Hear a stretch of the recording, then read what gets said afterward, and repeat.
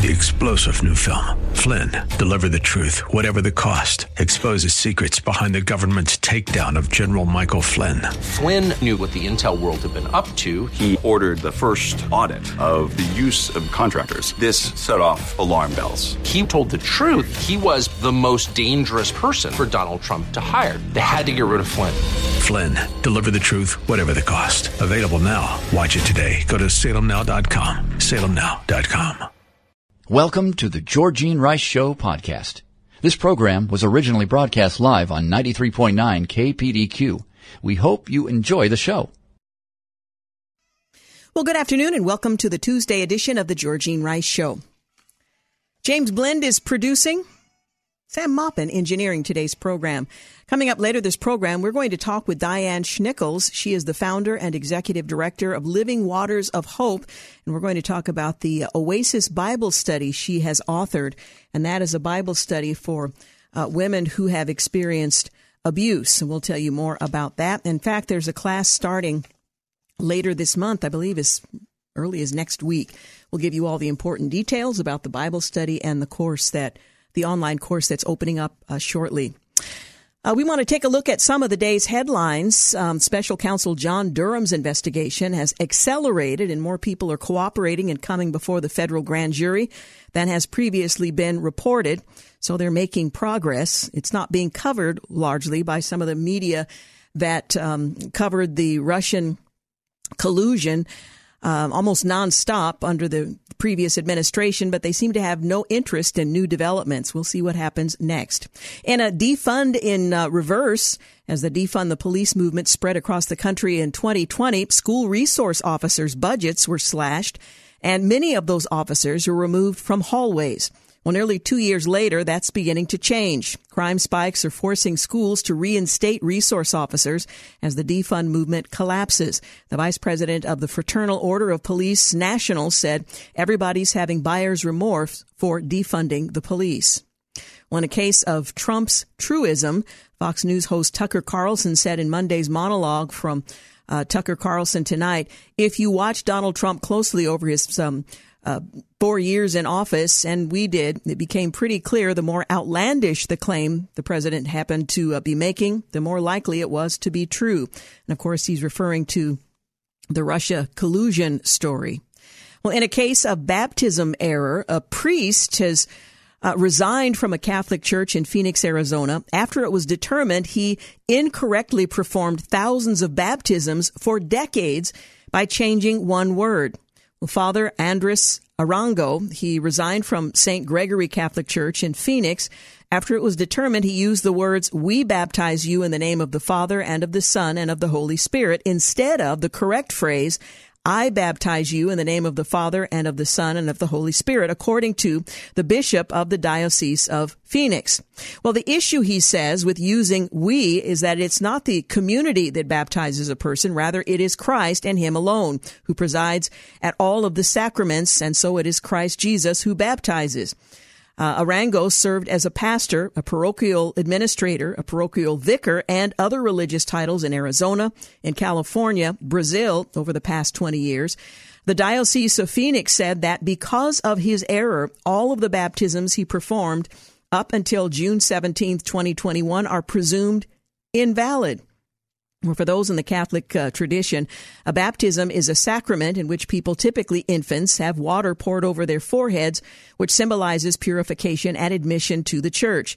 Baptism is a requirement in the Catholic Church for salvation, according to the Diocese of Phoenix.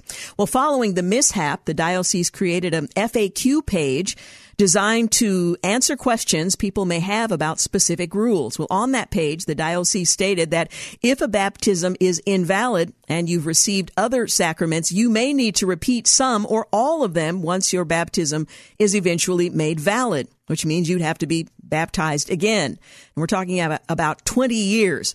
Well, answering a question on that page, if an invalid baptism would impact those married by the church, the diocese said, well, maybe.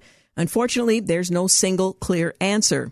So marriage is, in the Catholic Church, considered a sacrament. If you were baptized in the church incorrectly under their definition, and you were later married, The one sacrament not being acknowledged by the church means everyone that followed, including marriage, may not be recognized either. Well, that certainly seems to be a mess. Well, in a flashback recall, Democrats have a Durham dilemma. Democrats who once pushed to protect then Special Counsel Robert Mueller to ensure that his Russia investigation would continue without interference sang an entirely different tune when the Trump administration appointed John Durham as Special Counsel to continue investigating the origins of that same Russia probe. We'll continue to follow where it ultimately leads. Well, Representative Alexandria Ocasio-Cortez has taken on crime. The New York Democrat tied the increase of thefts in New York City to the expiration of the child tax credit at the end of the year, according to an interview published on Monday. I'll just leave it there. Attempting to understand Putin's plan, many in the West have opined that the Russian President Vladimir Putin likely must be doing something of significance. There's an understatement, but according to Russian foreign policy insider Dmitry Kozlov, Russia's moves are going according to plan. Now, the question is what that plan is. Well, in an opinion piece, K.T. McFarland points out that Hitler's propaganda chief, Joseph Goebbels, once said that if you tell a lie big enough and keep repeating it often enough, people will eventually come to believe it. Well, that's exactly what the Clinton campaign staff did during her run for the presidency in 2016. They hacked into then-candidate Donald Trump's network server, hoping to discover a nefarious Trump-Russia connection. They didn't find one because there was never anything to find, but never mind. They would simply make something up, and that spying operation would apparently continue into the White House once the president was inaugurated. David Marcus in the Canadian capital of Ottawa says, on the ground in Ottawa, the trucker protest in the shadow of the nation's parliament building looks like none in recent history. Well, the Canadian Prime Minister Justin Trudeau is so fed up with the Freedom Convoy protests in his country that he's resorted to the favorite tool of tyrants everywhere, emergency powers. Well, these blockades are illegal, he declared, and if you are still participating, the time to go home is now. The government has described the protests as an insurrection, a very popular word these days. Where have we heard that before? Well, we'll tell you more about that when we return from the break, but we do need to take one. Again, you're listening to The Georgene Rice Show. Also coming up later this hour, we'll talk with Diane Schnickels, founder and executive director of Living Waters of Hope and author of the Oasis Bible Study. You're listening to The Georgene Rice Show podcast. It's aired on 93.9 KPDQ. We're back. You're listening to The Georgene Rice Show. Well, Canadian Prime Minister Justin Trudeau is so fed up with the Freedom Convoy protests in his country that he resorted to the favorite tool of tyrants everywhere, emergency powers. Well, while Trudeau ruled out military action, his plans involved towing away trucks, suspending insurance coverage on those rigs, and freezing both personal and corporate bank accounts. Fundraising has already been problematic thanks to big tech. He gave no time frame, but he promised his actions will be time limited, geographically targeted, as well as reasonable and proportionate to the threats they are meant to address. Well, just to be clear, by threats, Trudeau means demands for freedom. Well, he issued an ultimatum saying we cannot and will not allow illegal and dangerous activities to continue. The only real violence around the convoy was the Antifa individual who ran his SUV into the crowd. Well, the truckers and others are peacefully, noisily, and disruptively protesting Canada's COVID measures, including vaccination mandates. For this unforgivable sin, Trudeau's dictatorial message is take this shot, shut up, and go home, and we'll take everything else you hold dear. Well, in other words, to punish people for protesting emergency powers, Trudeau will grab more emergency powers. Well, as is the case here in America, the Canadian media is fully in the tank for the country's left-wing party. Rewarding the convoy, this means calling into question the values the protesters are defending so as to make Trudeau's response seem reasonable. The Canadian Broadcasting Corporation says that freedom is nothing more than a useful rallying cry for the truckers and has in fact become common among far-right groups. Likewise, a Globe and Mail columnist claims the word freedom has been weaponized and co-opted by nefarious characters in the alt-right, both here in the U.S. and there in Canada. Well, their American counterpart at CNN was also mystified by this strange obsession with freedom, declaring that the truckers want their freedom back, whatever that means. Well, that's pretty funny. We're old enough to remember when freedom was the unifying rallying cry of Western civilization, but apparently no longer. Meanwhile, maybe the protests are working. Alberta, Ontario, Saskatchewan, and other provinces are relaxing their COVID rules, though Ontario's Premier Doug Ford denied protesters the pleasure of thinking it was their victory. This plan was in place long before the protests, Ford insisted, and he's continuing with that plan despite the protests. Well, as the pandemic quickly approaches the 2-year mark and the coronavirus becomes endemic, it's well past time for politicians to let go of emergency powers instead of seizing more. But that doesn't appear to be the case in Canada, at least not just yet. In other news, Senator John Thune and Representative Steve Scalise say we have dedicated much of our careers to fighting and overturning heavy-handed government mandates. One thing we've learned over the years is when some have the power in Washington, they typically use it to impose freedom-restricting rules, whether it be on small businesses, family farmers, or innovators. But we've never seen Democrats try to regulate the behavior of toddlers until now. Emily Seidel weighs in, pointing out that last year, President Joe Biden signed into law the American Rescue Plan, a nearly $2 trillion bill sold as a critical boost to a flagging economy, allegedly focusing on what people needed most. Well, in hindsight, opponents were right about the bill, and the legislators who supported this wasteful and damaging deficit spending should be accountable. But that, of course, will not be the case. Well, consumer pain, wholesale prices likely accelerated again in January as strong consumer demand and pandemic-related supply chain snarls continued to fuel the highest inflation in decades. And in an education scoreboard, Wallet Hub compared to all 50 U.S. states based on 18 measurements such as share of adults aged 25 and older with at least a high school diploma, quality of school system, blue ribbon school per capita, public high school graduation rate, and NAEP, math and reading test scores. It's a rather interesting coverage, and I'm going to see if I can find that to just go right to it. I might need to get to it later in the show. However, here we go. No, that's not it. Anyway, we'll get to it at some point later in the program with this education school board. By the way, Washington fared pretty well. Oregon, not so much. Well, according to a U.S. official, Russia has moved artillery and rocket launchers into the firing position. While at the same time, we heard announced earlier today that some munitions were being moved away. Well, from this story, some Russian units have left their assembly areas, the bumper-to-bumper formation seen in satellite photos, and are beginning to move into attack positions, according to the official. Well, this movement marks a change since Sunday, when some of the units had left the assembly areas but had not yet taken what could be viewed as attack positions. Well, President Biden is underwater in all but 4 states. His approval numbers are even underwater in California by 8 points and New York by 9. Dan McLaughlin points out these are Custer at Little Bighorn numbers, and Charles Cook says only 30% approve in a state like Ohio, makes it pretty likely that November is going to be a bloodbath for the midterm elections. According to the New York Times, baby heartbeats aren't real heartbeats. They're something else entirely.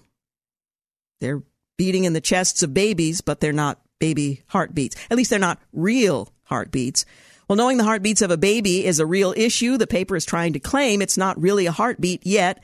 And that sound you hear is really a heartbeat. Well, the argument, silly as it sounds, is that the heart isn't fully developed, so it isn't really a heart. By that definition, there is no brain until a person is around 26 years old. Well, this argument is new to the Times, but they're trying really hard. Well, Heritage Foundation says the U.S. economic freedom is at an all-time low under the current administration. From the story, driven lower by a sharp decrease in its fiscal health score, the U.S. has recorded a 3.0-point overall loss of economic freedom since 2017. Now, that predates this administration, you should note, and has fallen from the upper half to the lower half of the mostly free category. Business freedom and rule of law are strong, but the economy is being crushed by reckless government overspending. From another story in the Washington Times, this year's Index of Economic Freedom paints a disturbing picture, both at home and abroad. Heritage President Kevin Roberts said in a statement reported The decline of American economic freedom is a serious cause for alarm and has real and tangible consequences for all Americans, especially low-income families and the working class. Well, Canada says banks can freeze or suspend bank accounts without court orders. Well, that's rather interesting. Mr. Trudeau said the scope of the measures would be time-limited, reasonable, and proportionate, and would not see the military deployed. With no need for a court order, banks will be able to freeze personal accounts of anyone linked to the protests. From another story, the act, which has never been used before, defines a national emergency as an urgent and critical situation of a temporary nature that seriously endangers the lives, health, or safety of Canadians and is of such proportions or nature as to exceed the capacity or authority of a province to deal with, or seriously threatens the ability of the government of Canada to preserve the sovereignty, security, and territorial integrity of Canada. With the act, Trudeau now has the authority for 30 days to take special temporary measures that may not be appropriate in normal times. Well, the creator of the new Lord of the Rings show lashed out at unwoke fans. And then the odd trailer was broadcast during the Super Bowl, leading fans to use this quote from J.R.R. Tolkien: "Evil cannot create anything new. It can only distort and destroy what was invented or created by the forces of good." Well, D.C. is keeping masks on children while lifting them for everybody else. Bars and restaurants and school employees get a taste of freedom, but the easiest to bully, children, are still forced to wear the masks. From another story, the separate rules for students announced by Mayor Muriel Bowser on Monday means the nation's capital joins Hawaii, California, Maryland, New Mexico, New York, Washington, and Illinois as the only states still requiring students to wear masks in school. Well, Kevin McCarthy says forcing kids, the least likely to get seriously ill from COVID, to wear masks is disconnected from actual risk. Why do Democrats want America to be the only advanced nation in the world that forces toddlers to wear masks all day? Senator John Thune weighs in. He says one thing that we've learned over the years is that when some have the power in Washington, they typically use it to impose freedom-restricting rules, whether it be on small business, family farmers, or innovators. But we've never seen Democrats try to regulate the behavior of toddlers until now. Ariel Davidson said kids can't vote. That's why they're shoved into masks while adults drink at bars and eat inside. Shameful. D.C. Shame, shame, shame. They never miss an opportunity to silence a child in the womb or out of it. Well, the New York City mayor has fired over 1,400 workers for being unvaccinated. Many thousands are bullied into getting the vaccination they didn't want. Levi has forced its president out for her unwoke take on COVID school closures. A longtime Levi Strauss & Company executive says the apparel company has forced her out over her outspokenness against closing schools due to COVID-19, and that she gave up a $1 million severance package in order to continue espousing her views.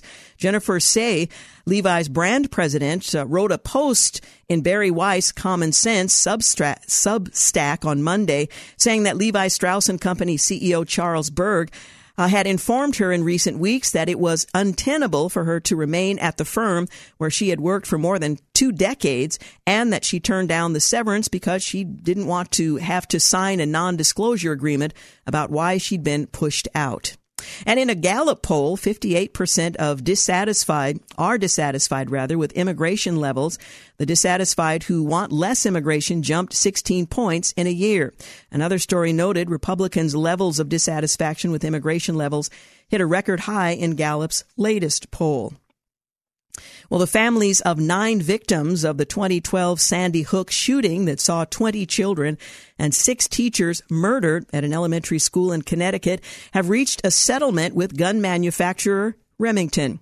The perpetrator used a Bushmaster AR-15 style rifle made by Remington, which the families argued should have never been available on the public market to carry out the shooting. Remington had previously proposed a $33 million settlement, but a lawyer for the victim's family stated that they ultimately agreed to $73 million. Well, the suit was first filed against the company in 2014. Claiming wrongful death, the plaintiffs accused Remington of engaging in deceptive marketing tactics and promoting the firearm as a hyper-masculine weapon. One Remington ad depicted the gun with the words, "Consider your man card reissued." Well, the gunmaker denied a casual relationship between the advertising strategy and the tragedy. Nicole Hockley, mother of shooting victim Dylan Hockley, said after the court decision, "My beautiful butterfly Dylan is gone because Remington prioritized its profits over my son's safety. Marketing weapons of war directly to young people known to have a strong fascination with firearms is reckless and, as too many families know, deadly conduct. Using marketing to convey that a person is more powerful or more masculine by using a particular type or brand of firearm is deeply irresponsible." While federal law shields gun manufacturers from some wrongful death litigation, the Connecticut Supreme Court ruled that Remington was not immune from liability as the matter of its marketing practices. Remington appealed to the U.S. Supreme Court, which dismissed the opportunity to review the case. Let's see. On the president's plan to rig upcoming elections, Republicans have been ringing the alarm bells against an executive order the president signed last March. And we'll tell you more about that in the second hour of today's program. But coming up, we're going to talk with Diane Schnickels. She is the founder and executive director of Living Waters of Hope. We'll also talk about the Oasis Bible study she authored. That's coming up next here on The Georgene Rice Show. You're listening to the Georgene Rice Show podcast. It's aired on 93.9 KPDQ. We're back. You're listening to the Georgene Rice Show. Did you know that domestic abuse is a pattern of behavior that's used to gain or maintain power and control over an intimate partner? It includes any behavior that intimidates, manipulates, humiliates, frightens, isolates, terrorizes, coerces, threatens, blames, injures, or wounds someone. And domestic abuse is not always physical. It can be verbal, emotional, financial, spiritual, psychological, and sexual. 1 in 4 women, including women of faith, and 1 in 9 men in the U.S. experience domestic abuse in their lifetime. And it can happen to anyone, regardless of age or education, religion, work, position, economic levels, ethnicity, gender, or disability. Well, domestic abuse awareness is important, but addressing the fallout from domestic abuse is equally important. Joining us to talk about just that is Diane Schnickels. She is the founder and executive director of Living Waters of Hope and the author of the Oasis Bible Study. She is a certified counselor, a certified domestic abuse advocate, and a student of God's Word, for which I am grateful. As an author of the Oasis Bible Study, her heart for restoring hope and dignity to our wounded sisters is evident. Training those within the faith community for the past 9 years reveals the educational foundation of Living Waters of Hope. Well, previously, she's been involved with her husband of 40 years in the areas of Christian Conference Center ministry, as well as a pastor's wife. She is a graduate of, Ray is a graduate of Dallas Theological Seminary, and I'm so delighted to welcome Diane Schnickels to join us here today to talk about Living Waters of Hope and the Oasis Bible Study. Welcome. Thank you, Georgene. It's an honor to be with you today. This is such a difficult subject, and if it's addressed at all, it typically is addressed in hushed tones because we're uncomfortable at the concept, particularly within the church, that this could be an issue impacting women we know, women who attend our Bible study, people that we hang out with. This is a very difficult subject. Let's begin by just talking about domestic abuse and whether and how it occurs within the church. Well, it's just like any other marriage. I have gals, they've met their husbands in Bible studies or, Christian dating sites or, they fall in love. These men profess to be Christians. They talk about the Lord, but in time, that behavior changes and he's not quite the person she thought she married. And his controlling behaviors begin to sink in, which makes it very hard for a Christian woman who wants her marriage to work, she's made that covenant before the Lord, and she just stays and stays and stays, trying to make things work, trying to honor the Lord, trying to honor her husband, and it's really, really a tough road.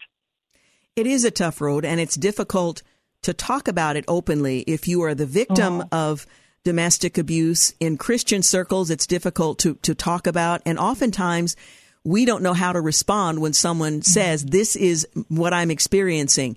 We're not sure what the scriptures teach on the subject and how we should encourage that woman to remain in the marriage, to get help. So it can be very challenging. Let's begin with, how do we respond when we learn that domestic abuse is a factor in the life of a woman with whom we fellowship? Right. Just to be understanding and compassionate. A lot of women end up getting re-victimized by their churches, which is really heartbreaking, out of that lack of education. So education is always a wonderful thing to do.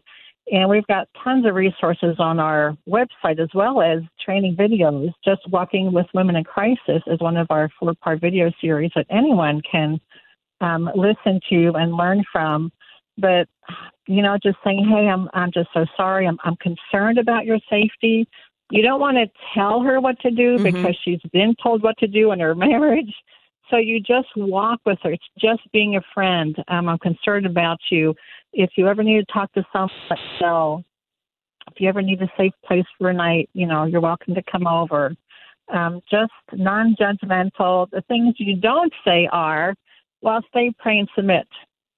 Because she could really be in a very harmful situation. I mean, I have gals who sleep in a separate bedroom with their door locked at night. And these are Christian women with Christian husbands. You don't want to say, just forgive him, like that's some kind of magic wand to restore a relationship, because it isn't. So there are things that, and I have said those things years ago before I learned all this stuff. It's like, oh my goodness, I said those things. And you end up doing more harm. And women sometimes will stay longer because they're being told by someone they trust to do that. It's very confusing for them because they're looking for the scriptural answers as well. But just a kind, compassionate understanding, and just learn enough. Gals say, I have a good friend I can talk to, but, I can only say so much because she really doesn't understand about domestic abuse. Yeah. Well, let's talk about Living Waters of Hope. You are the founder and executive director. Tell us about Living Waters, and then we'll talk a bit about the Oasis Bible Study. Mm-hmm. Well, Georgene, we're here to really restore hope and dignity to these women. We are faith-based, but we help women, whether they're believers or not. We're just here to help our wounded sisters. And we are here to walk alongside of the faith community to do the same. Through trainings, we have weekly educational newsletters. We have lots of ways that people can connect in to just learn how to do the same with the women.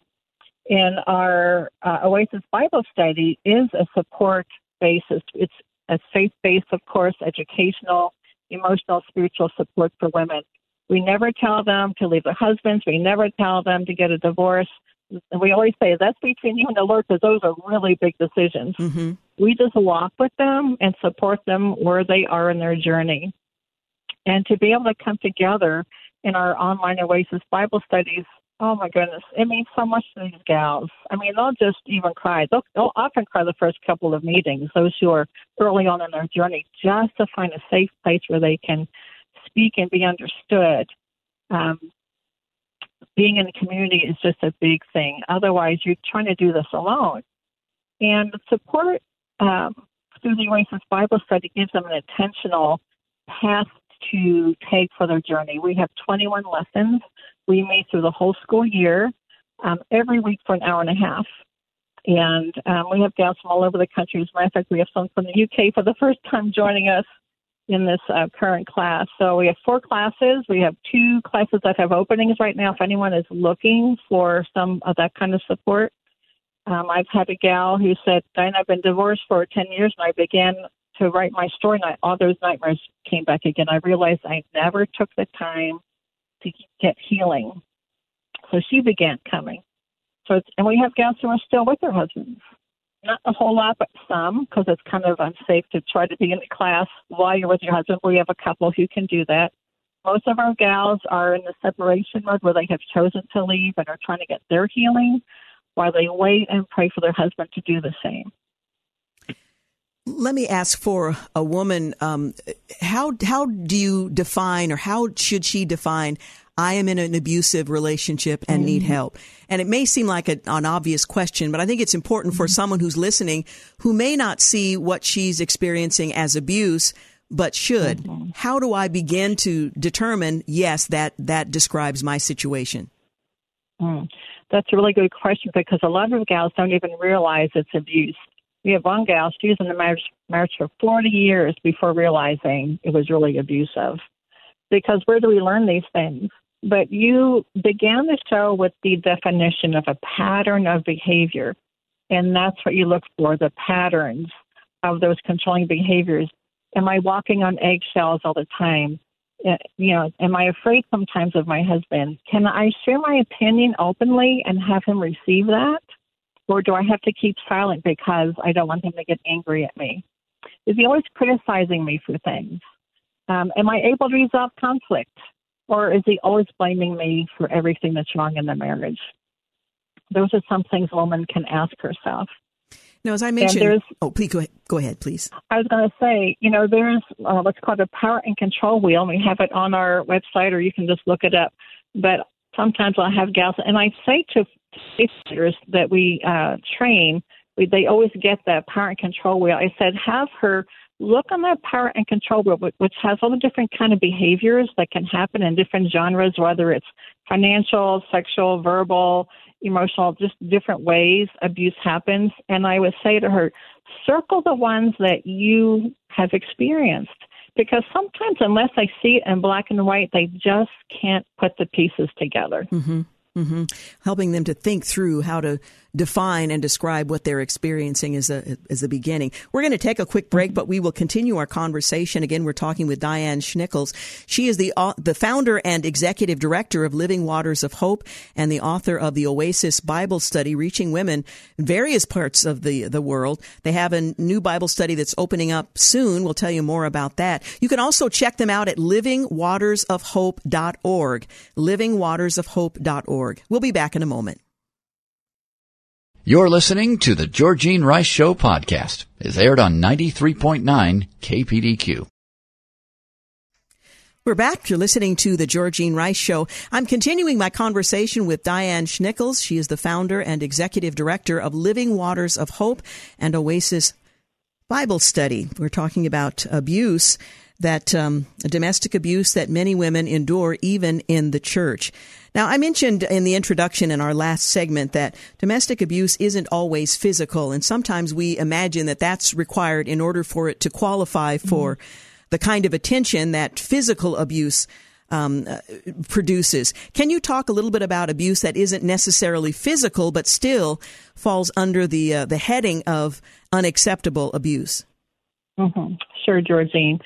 The biggest one is verbal, where women are demeaned and they're spoken to with very shaming and blaming comments. After a while, you begin to believe those things when you're told that day after day.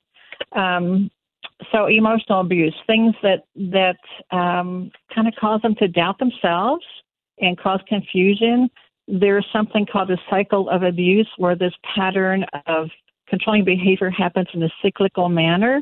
So there could be times where it's good, and then suddenly they're walking on eggshells, and then that explosive event happens, or there's a silent treatment. That alone causes a lot of confusion for women. And in time, over years, they're just always walking on eggshells and always waiting for that explosive event. So that does something to your mind. You're just always hyper vigilant. Financial. There are many gals are just kind of limited with what they can spend. I've had a gal even told she had to return some paper towels back to Costco because her husband thought it was going to cost too much, even though, of course, we know it saves in the long run. But yet she told me after that he went and bought some type of exercise device that was very costly. So that's not uncommon where a woman is limited, but a man takes the liberty to spend what he wants. He might change the password on the bank account and not tell her. Or maybe if she's the primary breadwinner, he's wanting to spend her money. Those kinds of things. Spiritual, where if she is sharing her concern about maybe disagreeing with him, or he'll say, well, women are supposed to submit. Or if she's talking about leaving, well, God hates divorce. Just those types of spiritual things where they twist the truth to use it against the wife. And, of course, a wife who wants to do right by God and doesn't know exactly what Scripture really is intended to say can stay in that relationship. Of course, there's sexual. Not every woman faces that, but many do, which is a very difficult thing. It's probably the deepest wound of betrayal that a wife really feels, especially a Christian wife. And digital. I mean, I've got a gal, her husband texts her 30 times a day. So there are many other types. And even women have to understand it doesn't have to be physical. I've had gals say, well, but he's not hitting me. And I said, wait a second. Any kind of abuse is wrong, and there's no excuse for any of it. Now, for those who joined us in this segment, I think it's important to repeat that Oasis Bible Study does not advise women to divorce. Your goal isn't to offer, this is what you have to do. But you do draw their attention to what the Scriptures have to say. And again, I just think it's important for us to recognize the depth and width of abuse that you're talking about that women endure that is unacceptable. Let's talk about the Bible study and the approach that you take for women who are victims of domestic abuse, as we have described it, both physical and emotional, spiritual, and so on. Yes. Our goal is to lift a woman up to find her worth and value in Christ. That message is through our whole 21 lessons. Our first lesson is on restoring hope, because a lot of them come in feeling very hopeless, trapped. How is my life ever going to get better? And then we share truth about domestic abuse, because a lot of them don't know what it is. They're not sure to what degree they're being abused. And so we talk, it's very educationally based. What it is, how you got there, how he got there, what to do with your anger, like what's righteous anger, like it's okay to be angry if there's really wrong done, why it's so hard to leave if someone really feels that they want to, but all the many layers that they have to work through, understanding what that looks like. I'm recognizing the lies they're told and trying to replace that with God's truth. What to do with the shame, because it's a very shaming thing that husbands do to their wives. We talk about healthy boundaries. We have 3 whole lessons on spiritual abuse, where we talk about submission and sexual intimacy and divorce. We have 3 whole lessons on navigating a separation, what to expect for themselves, the new different tactics to expect from their husbands, because the games do change, and how to help their children through that very difficult time. And then we wrap up with talking a couple lessons on forgiveness and healing, and really who they are in Christ is where we end up. So every lesson is infused with God's Word, because that is where we find our truth, and that's where women will find their freedom. In Christ. Now, the Bible study comes in 2 halves. There's the first Bible study, the first book, and there's the second book as well. For listeners who believe, I might fit into that category, or I have a friend that I would describe as being the victim of domestic abuse, how do they connect with you, and how do they find a Bible study that they can be a part of? Right. If they go right to our website, livingwatersofhope.org, as you had mentioned, right on the front, our homepage, there are, information graphics that they can click on that will take them to our Bible studies. And most women end up choosing one depending on what fits into their schedule. We serve women across the country, so we have different time zones that we're working with. And there's also a Saturday class. So they end up they may end up starting in book 2 halfway through book 2, if that fits best into them. But women usually repeat it twice. That's not unusual. because when they come in, they're off and there's so much confusion. They can only take so much information in, and our lessons are kind of jam-packed. So often they'll do a second round just to, again, find a deeper place of strength and self-confidence before they disengage. In our book one, we have a new facilitator, which is great. She's one of our Oasis alumni, and she'll be leading that starting next Tuesday. So it's a great place to jump in. But again, we have the openings in our Wednesday class at 6:30 for anyone that might be a better night for them. And again, you can find information regarding all of that on the website. Now, some of our listeners might imagine the only thing the scriptures have to say about domestic abuse is that the wives should submit to their husbands, that we should submit to one another. But as you've suggested in this Oasis Bible study that covers a significant length of time, the Bible has a lot to say about how we are to relate to one another in marriage and even outside of marriage. What do you say to those who say, well, the scripture says that wives are to submit to their husbands and therefore just put up with it? Right. Well, when you just go to the one another verses, you don't even have to go to the verses on marriage. Just all the one another verses on how we're to treat each other. You can learn a lot just from that. And then you go to Ephesians 5:25, where it says, husbands, love your wives as Christ loved the church and gave himself up for her. In a marriage where there's a controlling husband, and sometimes it's the wife, but we'll say the husband because we work with women, he demands through all these tactics that she give herself up for him. So it's a very upside-down marriage model that is not at all what God has intended. So it's hard to submit to someone who's not first submitting himself to the Lord and, in obedience to how God calls a husband to lead his marriage and his wife as a servant leader. Now we need to take a break here at the top of the hour. Can you stay with us for another segment after the top of the hour? I would love to. Oh, I would so appreciate that. Once again, we're talking with Diane Schnickels. She is the founder and executive director of Living Waters of Hope, and she's the author of the Oasis Bible Study. And I would encourage anyone listening, particularly any woman who's listening who needs help. This is not a matter of shame. This is a great opportunity for you to find a confidential and trustworthy group of women, a safe place, a community to help you through these challenges. And again, that website is livingwatersofhope.org for more information. We've got news and traffic at the top of the hour. We'll resume my conversation with Diane Schnickels in just a few moments. You're listening to the Georgene Rice Show podcast. It's aired on 93.9 KPDQ. We're back. You're listening to the second hour of the Georgene Rice Show, and I'm continuing my conversation with Diane Schnickels.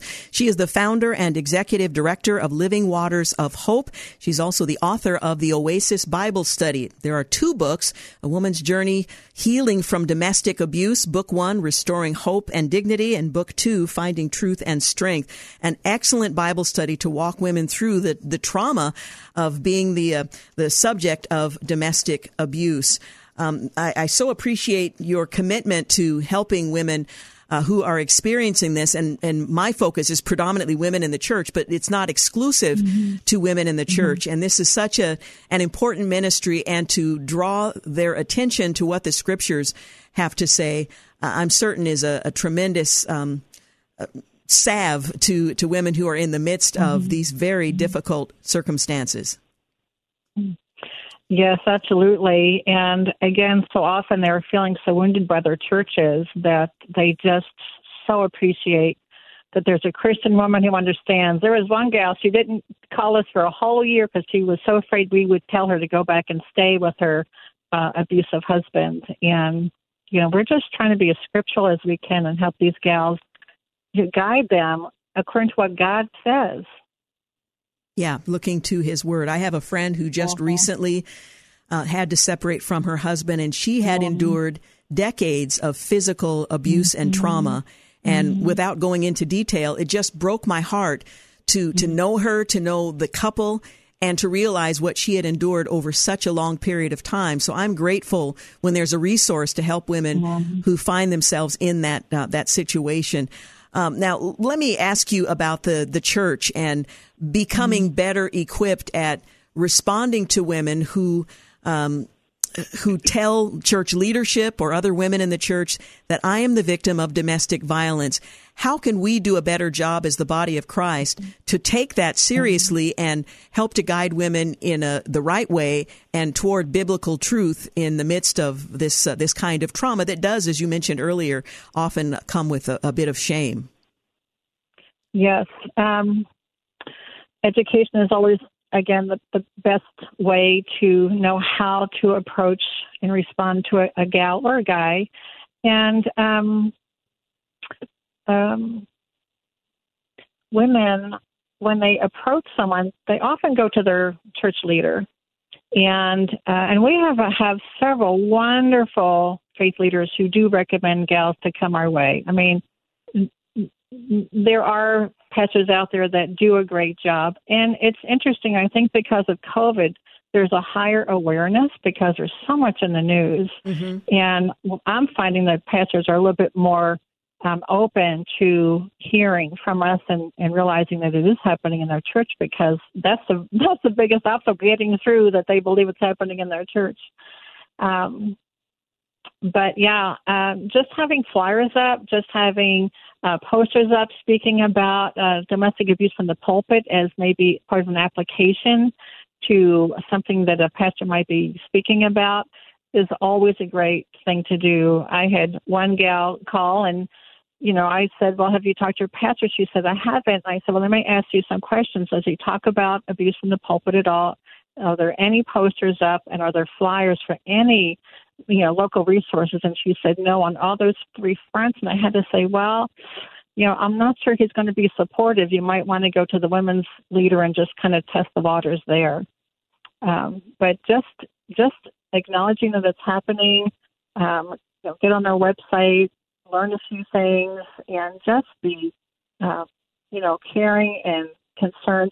The trick is a lot of these men are they're very charming men, and they're very well liked at church.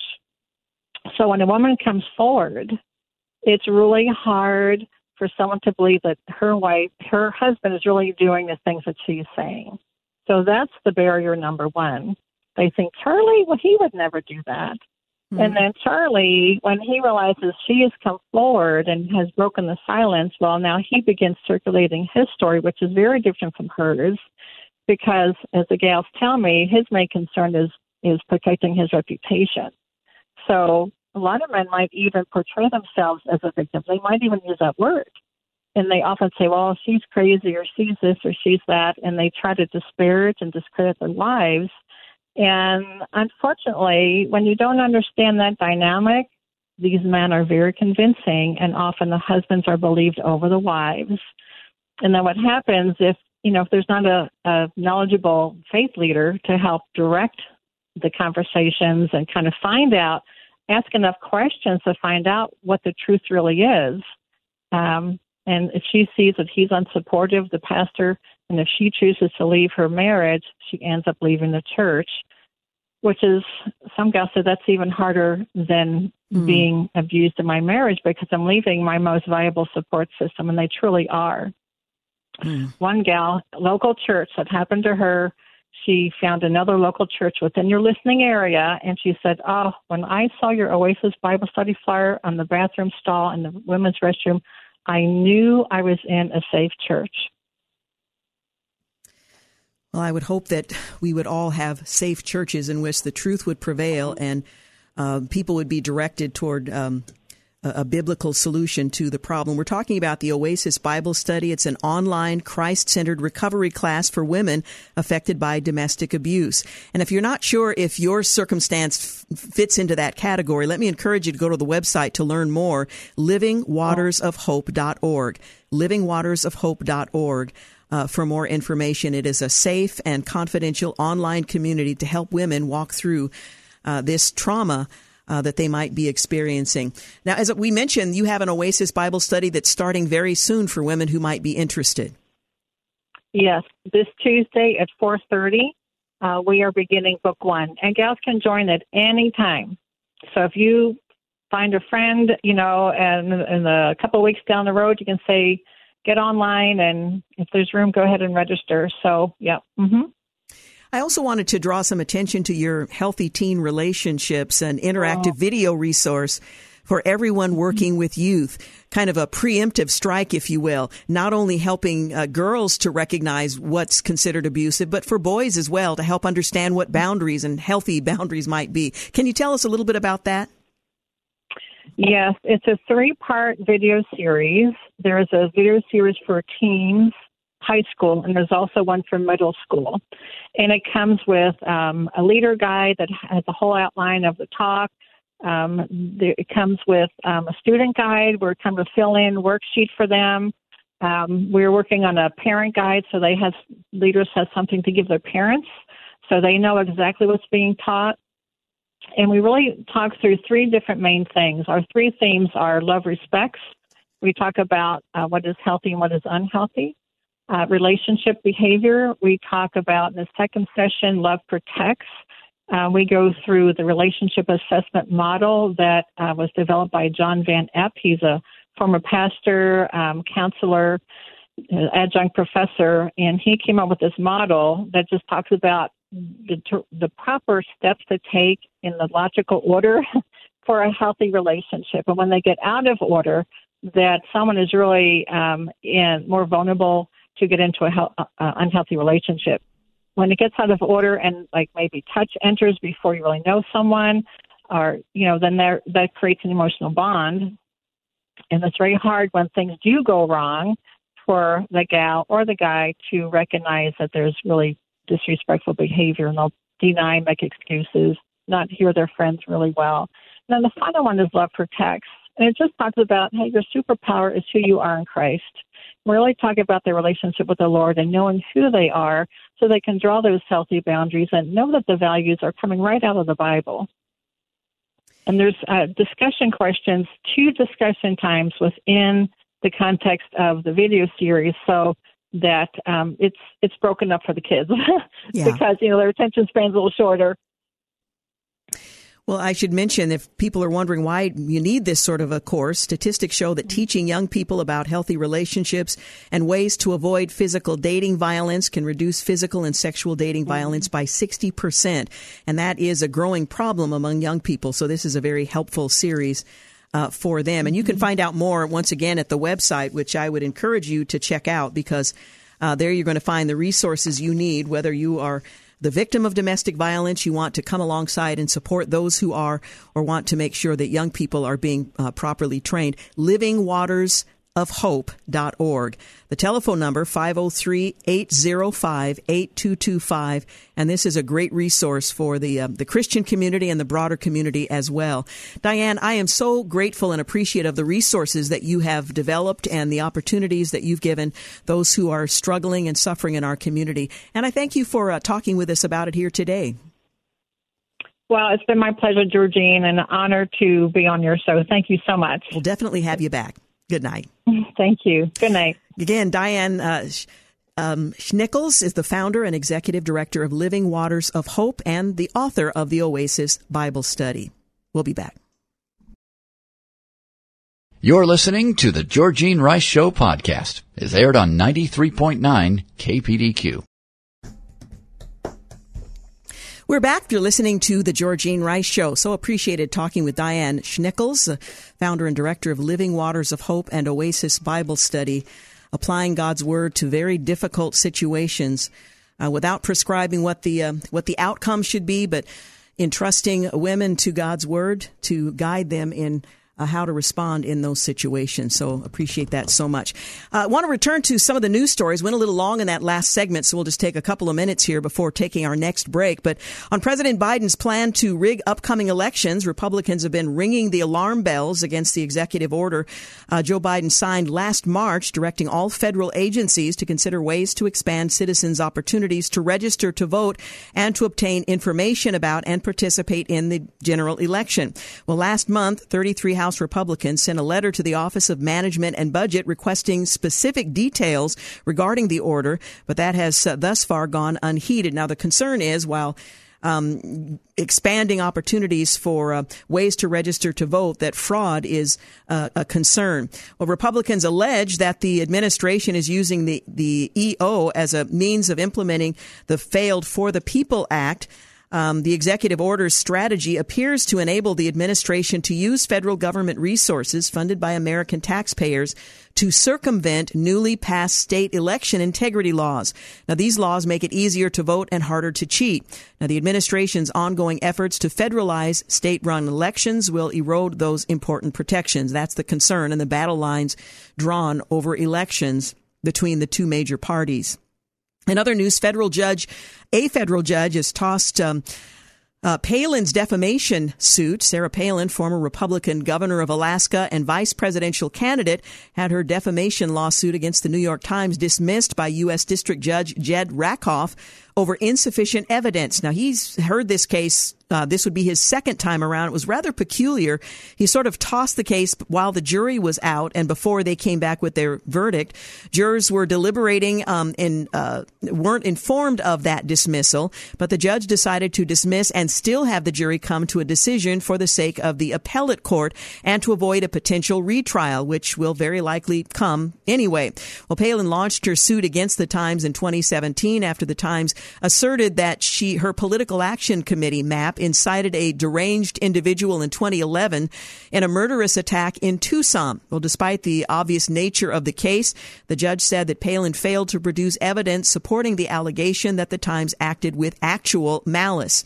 So while the information was false and malicious, the judge said there wasn't actual malice.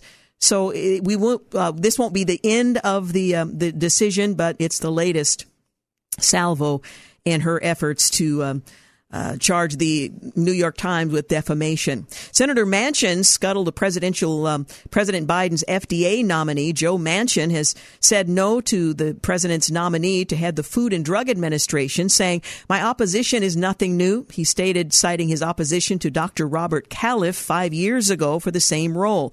The reason behind Manchin's rejection of Califf has everything to do with the opioid epidemic, as Manchin's West Virginia has been one of the hardest hit states. Well, he explained in the 5 years since Dr. Califf was confirmed, more than 400,000 Americans and 5,000 West Virginians have died from drug-related overdoses. Califf bears a great deal of responsibility for those deaths, he added. Do not expect a different outcome this go around. Manchin keeps proving to be quite the thorn in the president's side, particularly from his own party. Quick break. You're listening to The Georgene Rice Show. We'll be back in just a few moments. You're listening to the Georgene Rice Show podcast. It's aired on 93.9 KPDQ. We're back. You're listening to the Georgene Rice Show. Well, Ukraine's president walked back his statement that Russia will attack on Wednesday, which of course would be tomorrow. And Enes Kanter Freedom, who was playing for the NBA, is out of a job. I guess there's no surprise there. First he was traded and then he was just dropped. Scores of congregations quit the United Methodist Church over gay clergy and same-sex marriage. At least 130 congregations have quietly walked away from the United Methodist Church in a schism over the denomination's planned acceptance of same-sex marriage and homosexual clergy. Well, the breakaway congregations are keeping their church property thanks to a conscience clause enacted by the group's Legislative Assembly in 2019. Well, the United Methodist Church General Conference, the church's governing body, is expected this year to approve a separation plan that would create two denominations, one affirming bans on gay clergy and same-sex marriage, and one permitting homosexual clergy and same-sex marriage. Well, that move has been postponed because of the pandemic and might be delayed again. A study finds U.S. corn-based ethanol is worse for the climate than gasoline. And in a bit of satire, L.A. school children dress up as Super Bowl celebrities so that they won't have to wear masks. Okay, it was satirical. They have to wear masks. Well, on this day in history, 1898, the U.S. battleship Maine mysteriously blows up in Havana Harbor, killing more than 260 crew members and bringing the United States closer to war with Spain. 1933, President-elect Franklin Roosevelt escapes an assassination attempt in Miami that mortally wounds Chicago Mayor Anton Cermak. The gunman Giuseppe Zangara would be executed more than 4 weeks later. Only 4 weeks. 1953, Tinley Albright, 17, becomes the first American woman to win the World Figure Skating Championship, which is held in Davos, Switzerland. 1965, Canada's new maple leaf flag, which replaces the red ensign design, is unfurled in ceremonies in Ottawa. 1989, the Soviet Union announces that the last of its troops have left Afghanistan after more than 9 years of military intervention. And 2004, Dale Earnhardt Jr. wins the Daytona 500 on the same track where his father was killed 3 years earlier on this day in history. Well, Russian President Vladimir Putin said Moscow had withdrawn some troops from the Ukrainian border and was open to renewed talks to end a standoff with the West. But U.S. and European officials said that they had seen no evidence of a significant drawdown of forces. Well, President Putin, his comments on Tuesday were part of a recent string of mixed messages from the Kremlin and capped a day of diplomacy and military maneuvering that left Western leaders puzzled about his intentions, as roughly 130,000 heavily armed Russian soldiers were positioned around Ukraine. Well, earlier Tuesday, Russian defense minister said a relatively small number of troops had completed exercises and were headed back to their bases. But it emphasized that the large-scale maneuvers are continuing across a broader front. Well, at a press conference after a meeting with German Chancellor Olaf Scholz, Mr. Putin said there's nothing to comment on here. The decision was made to partially withdraw troops. In fact, in such a small way that it was hardly recognizable that there was a withdrawal at all. Well, the Russian leader said Moscow was ready to follow the negotiation track, but that the implementation of Russian demands, including a halt to expanding the North Atlantic Treaty Organization, or NATO, are an unconditional priority for us. Well, NATO says it won't abandon its open door policy that allows membership to any European state in a position to advance its principles and contribute to the security of the North Atlantic area. However, speaking to German journalists after his meeting with Mr. Putin, Mr. Scholz, again the German Chancellor, reiterated that Western allies don't expect Ukraine to join the alliance for the foreseeable future and signaled that this could help address Russia's security concerns. There is a fact, and this fact is that all participants know that a Ukrainian membership of NATO is not on the agenda. That's why it's a matter of leadership for all propagandists in Russia, in Ukraine, in NATO to ensure that we do not descend into an absurd situation based on something that is not going to be part of the global developments in the near future. Now, some suggested that that statement should have been made and that would put an end to all of this. But to have it open-ended is the decision that's being made in terms of a future Ukrainian partnership that is unlikely. Officials in Ukraine and elsewhere voiced skepticism that Russia's position was softening and said it wasn't clear what the signals Moscow was intending to send. Well, before Mr. Putin spoke today, Russia's parliament urged the Russian president, to recognize 2 Russian-backed separatist republics in eastern Ukraine as independent states. Also today, the Ukrainian government said it suspected cyber attack had hit the country's defense ministry and 2 state banks. The head of Ukraine's National Security and Defense Council played down the importance of Russia's troop withdrawal announcement, saying the soldiers could be quickly returned to Ukraine's border. We have to await confirmation from our intelligence community that this is a fact occurring. The turning point will be when the Russian Federation realizes that we are a separate state, that we have the full right to be one, and stops trying to liquidate us. Well, U.S. officials said yesterday that the Russian military presence near Ukraine had grown to 105 battalion tactical groups from 83 groups earlier this month. Russia has also moved around 500 combat aircraft within range of Ukraine and has 40 combat ships in the Black Sea, according to U.S. officials. Well, in a call today, Secretary of State Antony Blinken told Russian Foreign Minister Sergei Lavrov the U.S. needed to see verifiable, credible, meaningful de-escalation and said a window remains to resolve the crisis peacefully, according to the State Department. The British Prime Minister, Boris Johnson, said that he saw mixed signals coming from the Kremlin. Clearly, there are signs for a diplomatic opening. We are seeing Russian openness to conversation. Well, however, Mr. Johnson said the intelligence coming from the Ukrainian border was not encouraging, with more troops gathering there and field hospitals being built. We think there is an avenue for more diplomacy. We've seen some positive signs, he said. If that's correct, let's build on that. So is this leverage on the part of the Russian president, or does he intend to move in? There's certainly a high cost that could be exacted if they choose to do so. Meanwhile, I thought a rather interesting article in the Wall Street Journal giving this some context pointed out that a 20-year-old Ukrainian soldier on the front line spent weeks reassuring his mother about the firefights waged last year in eastern Ukraine. On the 23rd of December, he revealed the true danger during his last call home. It's hot, he said, speaking to his mother, very hot. He wasn't referring to the weather. Well, 4 days later, a sniper bullet pierced his head, put him in a coma. He died at a hospital far from home on New Year's Day. And they point out that Ukrainians aren't waiting for the war with Russia to start. They've been fighting one since 2014, when Russia first invaded and seized portions of the country. Moscow has since used armed proxies in eastern Ukraine to pursue a grinding conflict aimed at bringing its former vassal to heel. The war has cost the lives of some 14,000 people, drained billions of dollars from Ukraine's economy, and displaced hundreds of thousands of residents. So for them, whether or not it starts in the next few days or months or weeks or at all, doesn't represent quite what it does to the rest of us who are looking on. They've been fighting since 2014. Even a partial withdrawal of Russian forces, now threatening a larger invasion, likely wouldn't mark the end of a long-running battle over the control of Ukraine. Russian President Vladimir Putin faces a generation of Ukrainians who've already turned against their powerful neighbor. Young men, barely teenagers in 2014, have come of age and taken up arms.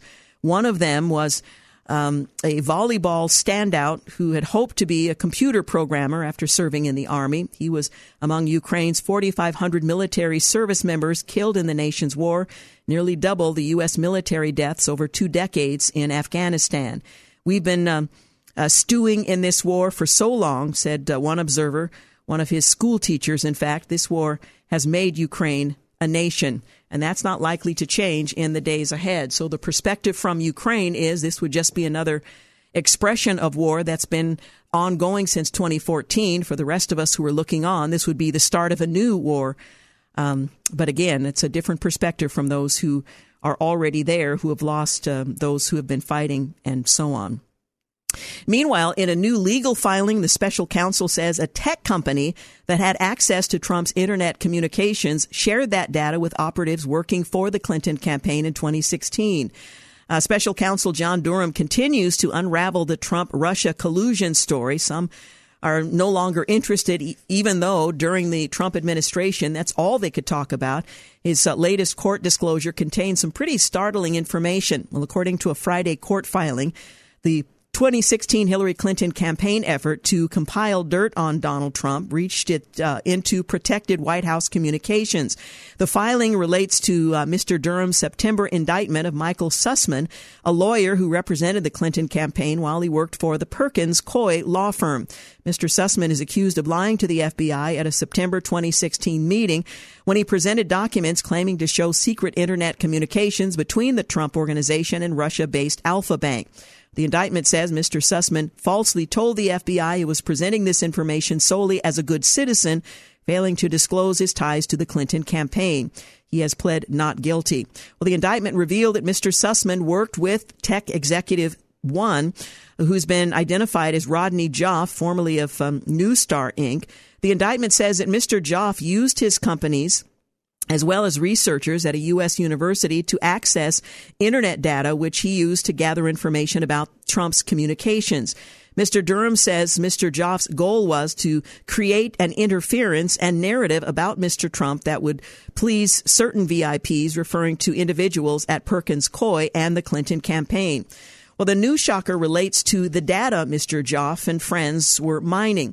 According to Friday's filing, as early as July of 2016, Mr. Joffe was exploiting his access to non-public and proprietary Internet data, including Internet traffic pertaining to the Executive Office of the President of the United States. So not just the campaign of Donald Trump, but actually the President of the United States, the Executive Office of the President of the United States. And the filing explains that Mr. Joff's employer had come to access and maintain dedicated servers of the Executive Office of the President as part of a sensitive arrangement whereby it provided Internet services to the White House.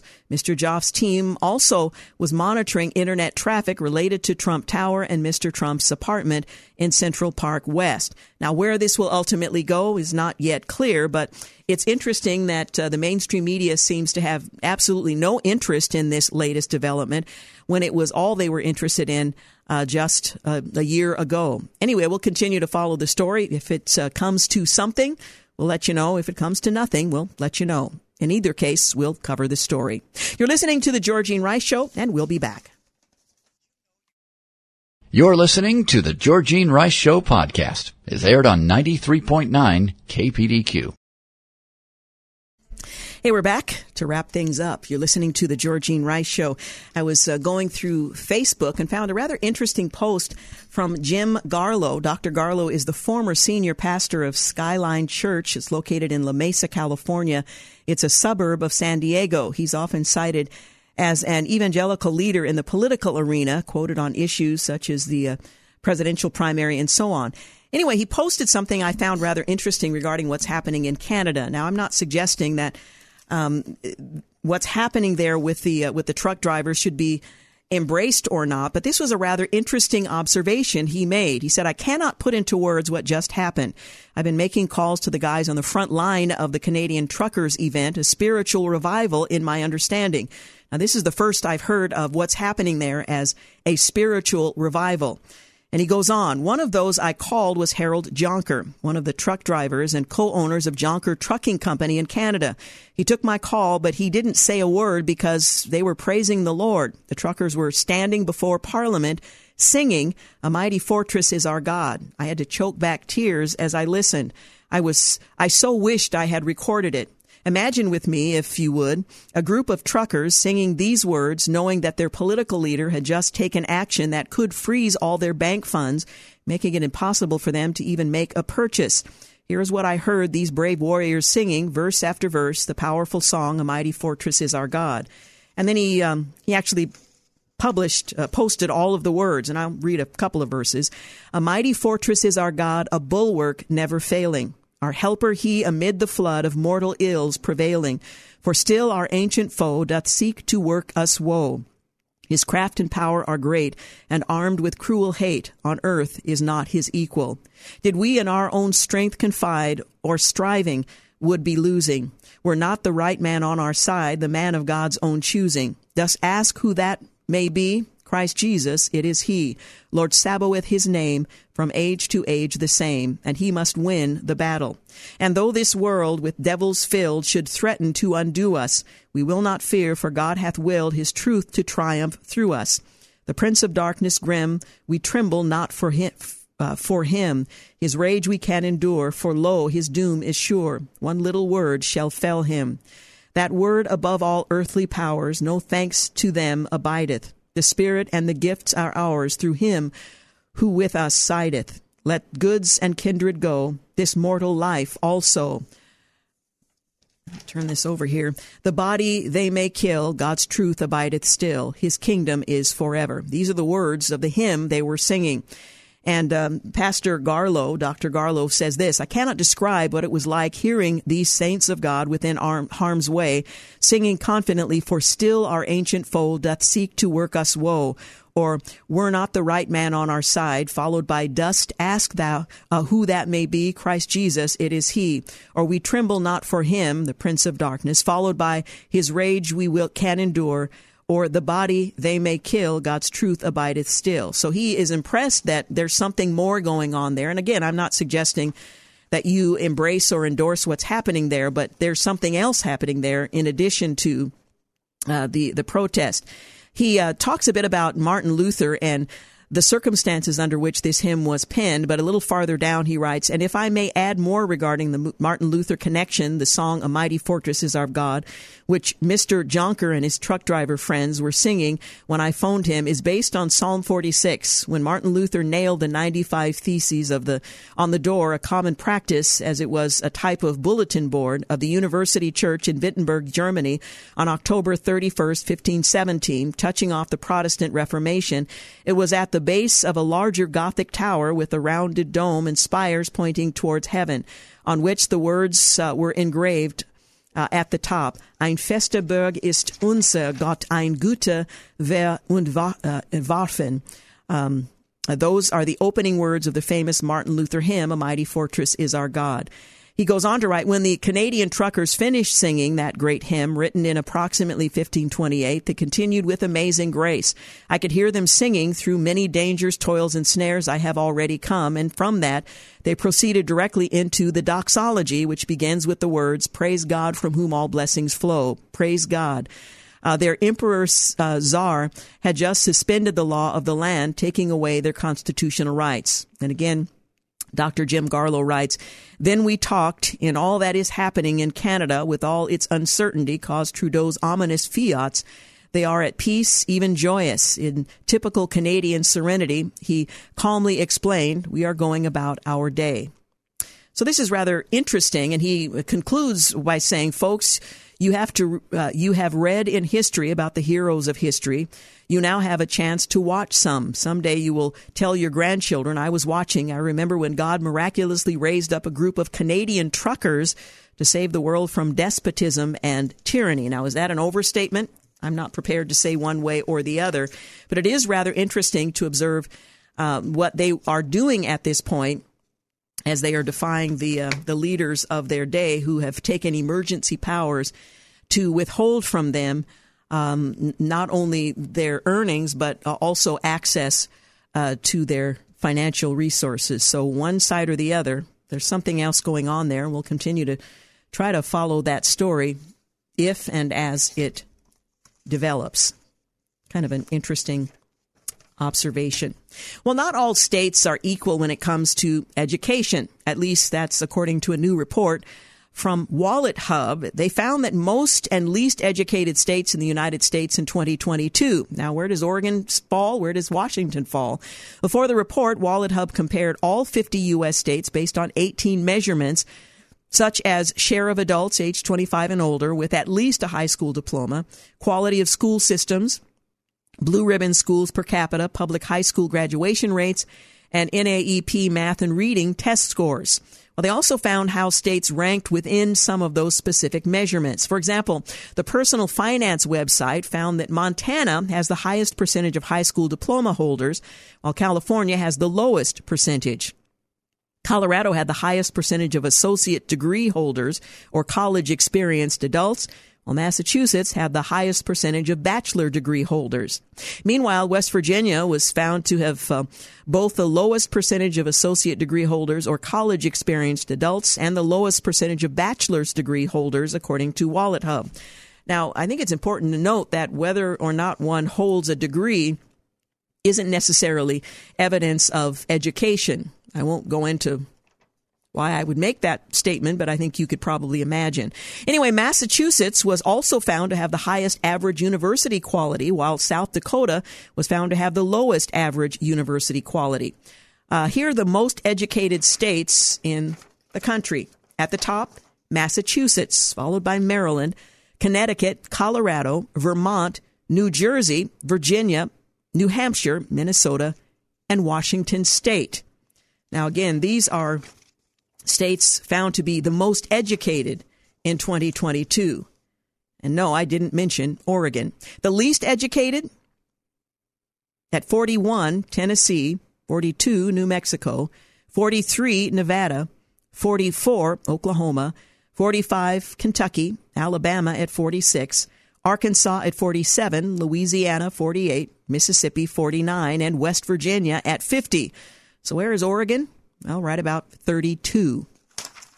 So you can make of it what you will, but there you have it. The Centers for Disease Control and Prevention reported last week that there were 3,600,647 births registered in the United States in 2020, and of these, 40.5% were to unmarried mothers. The percentage of all births to unmarried women was 40.5% in 22, according to the CDC. They also reported that 42% of births in the United States in 2020 were covered by government-funded Medicaid. Now, there are all kinds of implications, and not just marital status here, but all kinds of implications when 42% of births in the United States are underwritten by the federal government. Well, among the 50 states, according to the report's supplemental table, Mississippi had the highest percentage of babies born to unmarried mothers at 55%, followed by Louisiana at 54%, New Mexico at 53%, Nevada 48%, Alabama 48%, Delaware at 48%, Florida 47%, Arkansas at 46%, West Virginia at 46.8%, and South Carolina at 46.6%. Well, it goes on from there, but it's rather alarming to consider that 42% of births in the United States were covered by government-funded Medicaid. I'm not suggesting that's a good or a bad thing, but when the government is underwriting nearly 50%, it's actually 42% of births, there are some pretty staggering implications with regard to freedom and whether or not the federal government has undue influence in the course that the lives of these women and their children are likely to take in the days ahead. There's more to be said, but no time to say it. We'll perhaps pick this up on another occasion. Well, we are out of time. I want to mention that on Thursday, we are going to be joined in studio by India Partners. It's a day of safety, our radiothon. So I hope you'll plan to join us on Thursday for that important occasion. James Blend is producer, Sam Maupin, engineer. Thank you for making the Georgene Rice Show part of your day. Have a great night. Thanks for listening to the Georgene Rice Show podcast. If you'd like to download a podcast of the show or would like more information on today's guests, please visit the show at kpdq.com or on Facebook. Follow the show on Twitter at GRiceShow and like us on Facebook. And join us live every weekday at 4 for more critical thinking for critical times on 93.9 KPDQ. 3-star General Michael J. Flynn, head of the Pentagon Intelligence Agency, knew all the government's dirty secrets. He was one of the most respected generals in the military. Flynn knew what the intel world had been up to. He understood its funding. He ordered the first audit of the use of contractors. This set off alarm bells. The explosive new documentary, Flynn, Deliver the Truth, Whatever the Cost, uncovers the facts behind this scandal. Flynn told the truth. He was the most dangerous person for Donald Trump to hire. I find out the worst enemy that I'm going to face in my life is right here in America. They took my assessment and they wanted me to change it. And I was like, I'm not changing it. They had to get rid of Flynn. With in-depth interviews, archival footage, and never-before-seen personal records of the man behind the headlines. I just felt like I was drowning. Flynn, Deliver the Truth, Whatever the Cost. Available now. Watch it today. Go to salemnow.com. salemnow.com.